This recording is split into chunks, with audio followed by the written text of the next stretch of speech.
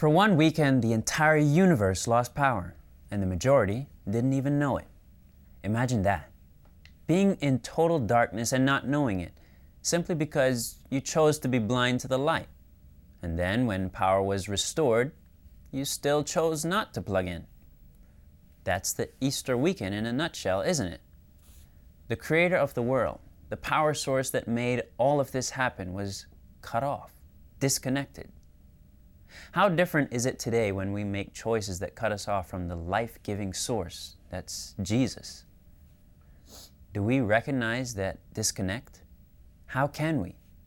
When the devil has deceptively good alternate power sources, that's why it's easy for people to give up a commandment, forget or modify the law, and move away from God. We've become so used to the virtual, the alternate, that it's difficult for us to recognize the real power that sustains not just us, but all of creation. I'm Andrew Campbell, and this is Sabbath School University.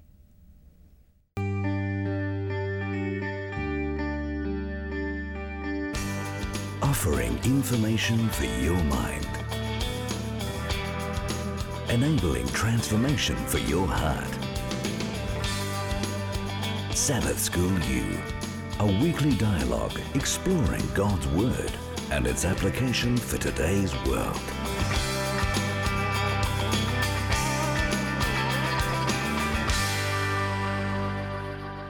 Welcome to another episode of Sabbath School University. I have three guests here with us, and I'm going to invite you to introduce yourselves to us. I want you to give me your name and what you're studying, and tell me a little bit about where you're from. Okay. My name is Ashish Masapam. I'm a second-year physical therapy student here, and I was born in India. Cool. Grew up in Maryland since I was 2. All right. Cool. Well, I'm Kim Green, and I'm also a second-year physical therapy student. I was born in Montgomery, Alabama, but I never lived there. Okay. And I was raised for most of my life in Nashville, Tennessee. All right. Yeah. All right. My name is Michael Kindom, and I'm from Southern California. Right. And my parents are originally from Philippines, but right now I'm in Michigan, and I am taking a Master's of Divinity major in seminary. All right. Very nice. Before we get into the lesson, Kim, I'm going to invite you to read the key text and then pray for us. Sure. Our key text comes from Philippians chapter 4, verse 19, and it says, "My God will meet all your needs according to the riches of His glory in Jesus Christ." Would everyone just bow their heads?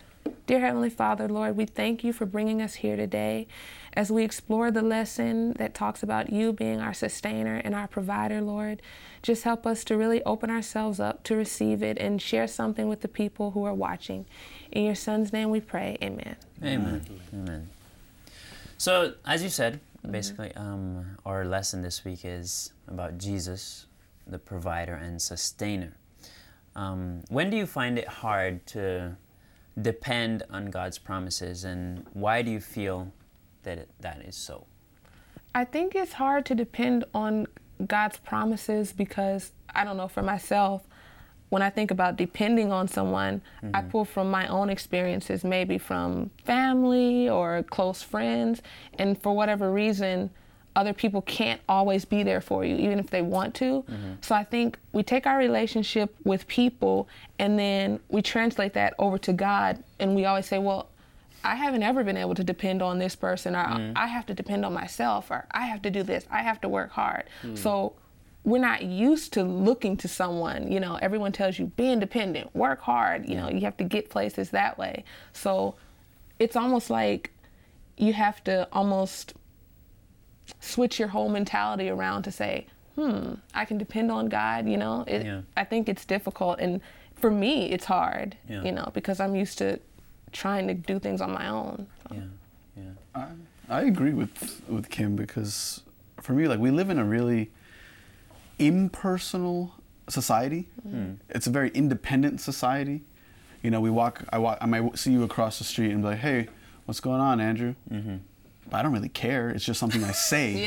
You know, I'm not interested in, if, say you're having a bad day, are you going to really tell me, break down in front of me and tell me, oh, I'm not really doing so Yeah. good. You just say, oh, I'm good. And if I were to do that, then it might be like, well, I'm sorry to hear that, but I have to go. There's nothing you can do about it. Yeah.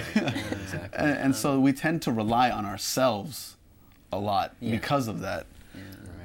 Right. When I saw this question, one of the things that came to mind is, yes, we do have a tendency to trust in ourselves, but also at the same time, how I kind of see it is I can be a very emotional person.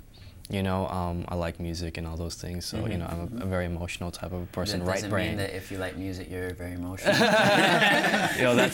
That's true. But I'll tell you this though.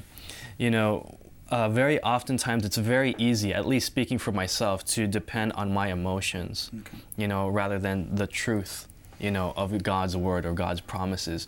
And I don't think that emotions or feelings are always unmerited, because, the Bible says there's a time for everything. There's a time to be happy and to be sad and all those things. And I think that's okay.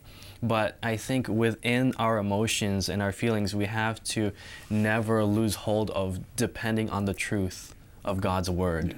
Yeah. That I might not be feeling very encouraged right now, but, in spite of that, I choose to stand on God's word, and I think that's the challenge. Yeah. How much of this difficulty that we find in this difficulty of depending on God comes from a fear of being let down? I think that's the bulk of it, because even when you learn about God and you start reading the Bible and it talks about, I'll never leave you nor forsake you, and just there's so many promises in the Bible, but then you look at your life and you still feel like things don't always work out. And sometimes maybe I don't have the money for what I want, or I don't get to do the things that I want to do. So it's almost like a conflict, because you're like, well, my life isn't perfect and I still feel let down. And then I'm reading in the Bible, that I can always count on you and you won't leave me, and it doesn't say anything about that sometimes I do feel alone. So I don't know if, going back to what you said, if it's just my emotions or is it the truth. I have a hard time with that. I feel like. And I know for me personally, I don't think that I ever doubt that God is able to do what He says He will, or what the Bible promises that he can do. I don't think I ever doubt that He's able to do it. I doubt whether He actually will do it. It's like, God, I know you can, but will you? And that's a different question. And when I think like that, sometimes I think back to Shadrach, Meshach, and Abednego. Being threatened with death in the fire. And they say basically, hey, our God is able to deliver us, but even if He doesn't, we're still not going to bow down. We're still going to put our trust in Him. And I think that's a powerful statement to make. Kim, let's move on a little more. Why do we find dependence on others so distasteful? And how can this attitude affect our ability to trust in God? I think we find dependence so distasteful. I guess in our society, you're taught from an early age, be independent, study hard, work hard. These are the steps to success, And then when you look at dependency, it's almost like you're thinking about people who maybe depend on the government, or depending on, family members, people who never move out of their mom's house, You start to think of people like that, and you almost look down on it. Like, wait, why aren't you fending for yourself? Why aren't you working hard? So maybe just the way that we grow up here, And as humans, I think it's very hard to give up control for something and say, God, take it. Sometimes we may say that, God, I want to put this into your hand, but here, let me help you out. For me, I find myself doing that a lot. Saying, I'll help you out. I'll give it to you, but this is what I want. Let me try to orchestrate it for you. God, I need help, but this is how I want you to help me. So this is what you need to do first, second, and and when God doesn't do it that way, it's like, oh, He didn't help me. How much of it is basically dependence being seen as the equivalent of weakness?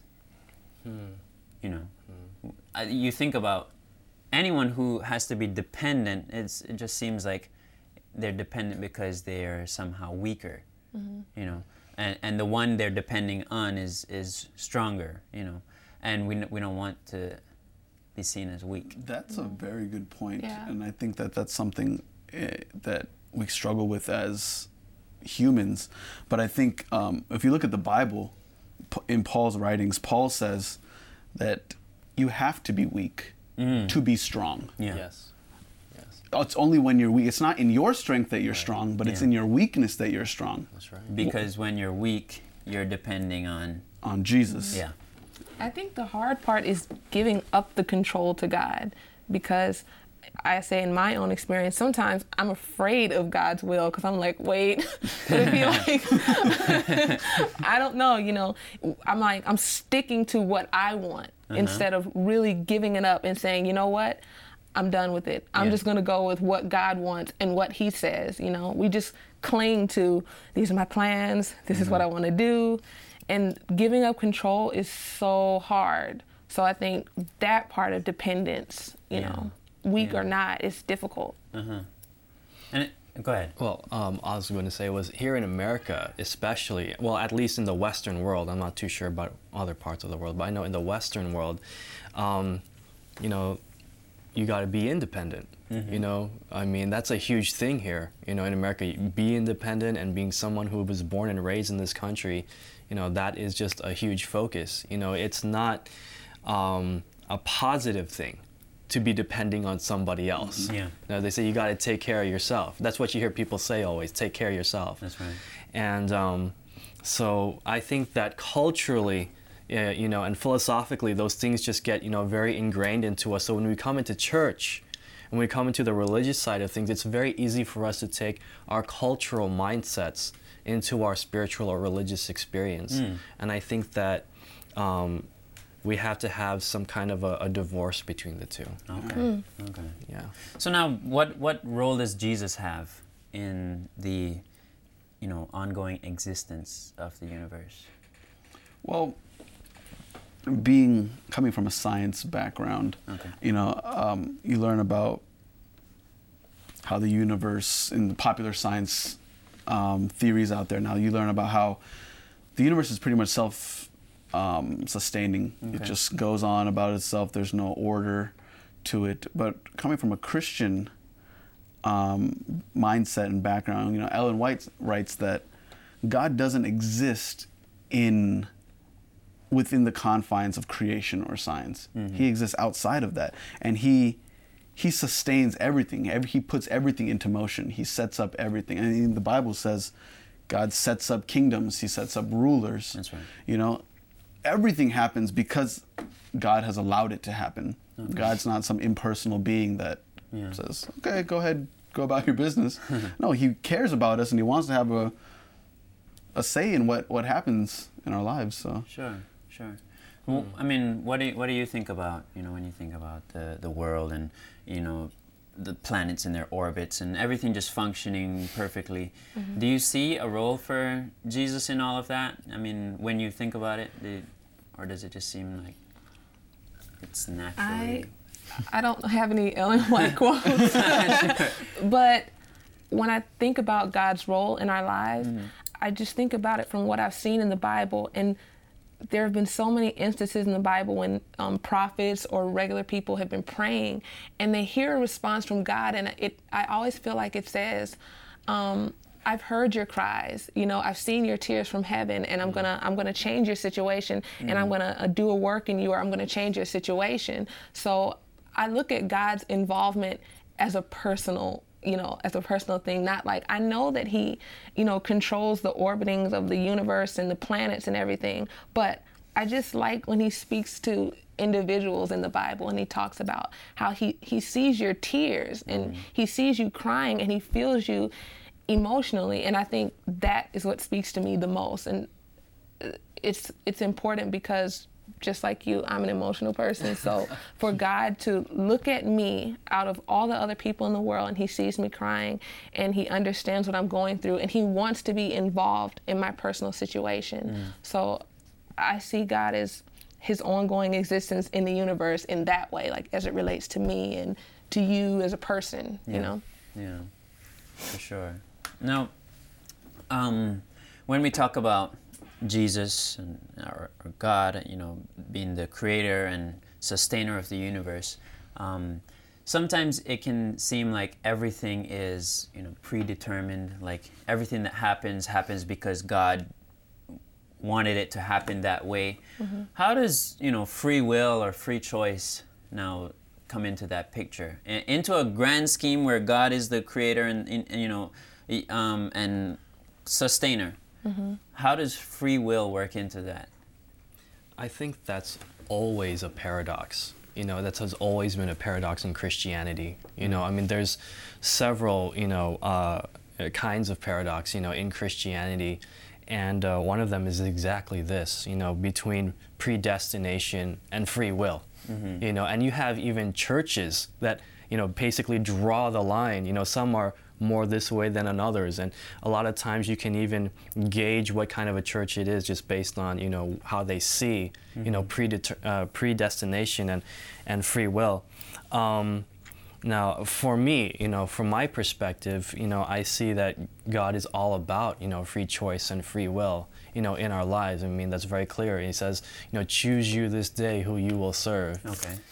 And, whosoever believeth in him, okay. Should not perish. So, there is definitely that, free choice in God's word. But at the same time, we also see that, nothing ever happens in our lives by mistake at the same time.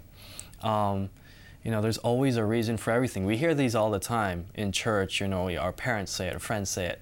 But it really is true. God notices everything, as Kim says, but at the same time, he sometimes allows things to happen. And even in the book of Job, all those things that happened to Job, the devil did it. Yeah. The devil did all those things, and God never even clarifies that in the end of the book. He never clarifies that. He takes that responsibility on himself, even though he never did those things, mm-hmm. so that his focus will always be on God and no one else. I love that aspect about God just giving us the free will and the free choice. Like, he's not a taskmaster that says, this is my way and you have to do it. He says, if you love me, keep my commandments. Mm-hmm. And that to me is just an amazing attribute that I see in God. Yeah. Now, okay, when we look at Scripture, we see that the fall of Adam and Eve has severely impacted all of us, that follow. Because, the Bible says that we've fallen and that we are fallen short of the glory of God. All have sinned and come short of the glory of God. That's the text that I'm trying to remember here. So anyhow, what we see in Scripture is that we've been affected by this. And so now we're not just somehow neutral and we don't just get to, enter into the grand picture of life and say, okay, I want to choose God or I want to choose evil.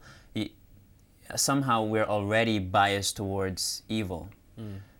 How does God work around that, that we're bent towards evil? How does what's his solution for that? I think that's a miracle in and of itself, the very fact that we have the ability to choose.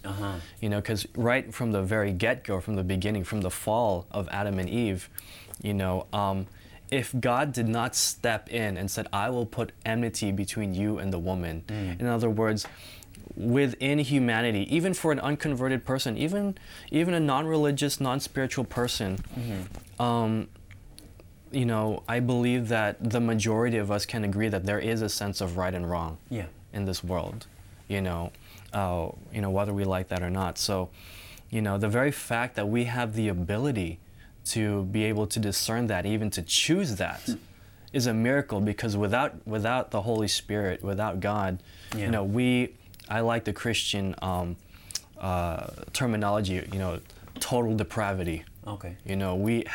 There's nothing good in us. We are totally bent towards sin. We're totally bent toward unbelief. Yeah. And without some kind of miracle, God giving us that ability to choose back again. Yeah. You know, he restores that freedom of choice. And in Christian thought, they refer to that giving of choice as, you know, God's prevenient grace, His grace that actually, you know, reaches out to us as totally depraved, you know, totally sinful people, and gives us the ability to choose Him. Yes. Yeah. Because you know, Romans 2 basically says that even repentance in and of itself is a gift from God. Gift, yes. You know, we can't repent on our own. That's something that comes from God. And so it's God's doing and God's working the entire way through. Yes. So even the ability to choose Him is a gift from Him. I think that's the entire job of the Holy Spirit, because like Michael was saying, when we come here, we're naturally evil and all of our inclinations pull to that. But I think it's the Holy Spirit that begins working on our heart, and, you know, as my mom would call it, the still small voice that you have to listen to. You know, He begins to tell us, you know, this is wrong. Why would you do that? And you feel something when you do something wrong. Without that, I don't know where we would be. I don't think we would be able to, you know, even have any type of thought towards good or have any remorse for doing evil, you know? So I think, like you said, it is a blessing that God left the Holy Spirit to dwell with us, you know, to try and convict us of sin and bring us closer and back to a relationship with God, you know? Yeah. Yes. And when you look at, you know, God's ongoing sustenance, God's ongoing interaction with us, His creation, with all of His universe, how do you see His will and His purpose reflected in all of that? I mean, if you look in, I think it's Colossians 1. Okay. That's where, like I mentioned earlier, that it says that God sets up kingdoms, He sets up rulers. Everything happens. He holds everything together, you know, and to me, that shows God's will and His purpose. God's purpose is to save us all, right? And it shows that God has an interest in our lives. He's not out to just, you know, let us go. That He's constantly calling us, come to me. I'm here for you. Come back to me. And I don't know. That's how I see that. Yeah, and so we see a God that has basically put His life on the line, you know, given His life for us, created, you know, an opportunity for us to be able to choose Him again, you know, because we didn't have that choice, and He gives us that opportunity to choose, and He's, you know, orchestrating everything so that we will have this choice, but yet He leaves that final choice up to us. And He says, I'm not going to force you to choose me, but I've done everything to make it possible for you to choose. Now, I just wanted to go quickly to two ways of picturing, you know, God's creation. Now, you can picture it as, you know, a musical instrument, or you could picture it as a machine. And our lesson basically says that picturing God's creation as a musical instrument is more accurate than picturing it as a machine. What do you think about that? Do you think that's true? Do you think it's more accurate?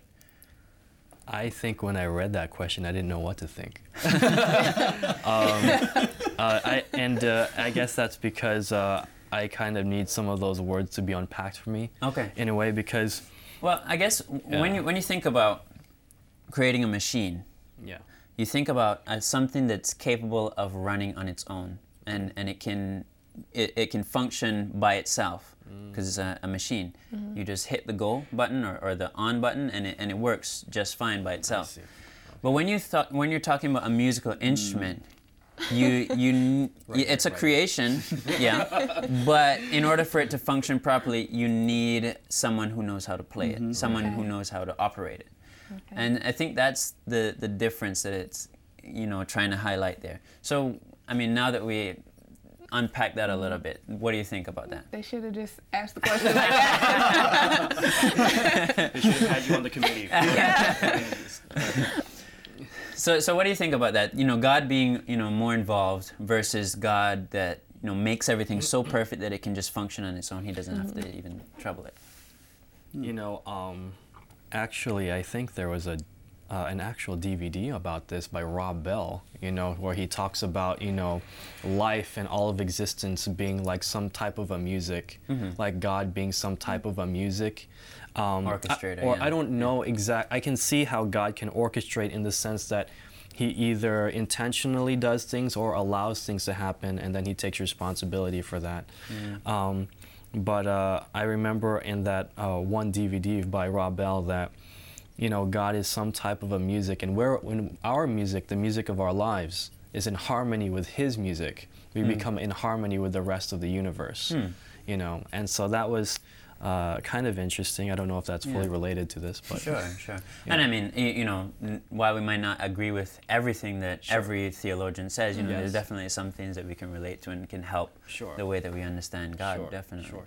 Now, I had a great time discussing the lesson with you. Unfortunately, that's all the time we have for today. So, thank you for joining us, and thank you also for joining us here on the show. You can start a discussion on our Facebook page, or you can write to us at www.sabbathschoolu.org. That's www.sabbathschool.org. Bible study is life energizing. It's for both the head and for the heart. And may yours grow in God's Spirit and truth. I'm Andrew Campbell, and we'll see you next time on Sabbath School University.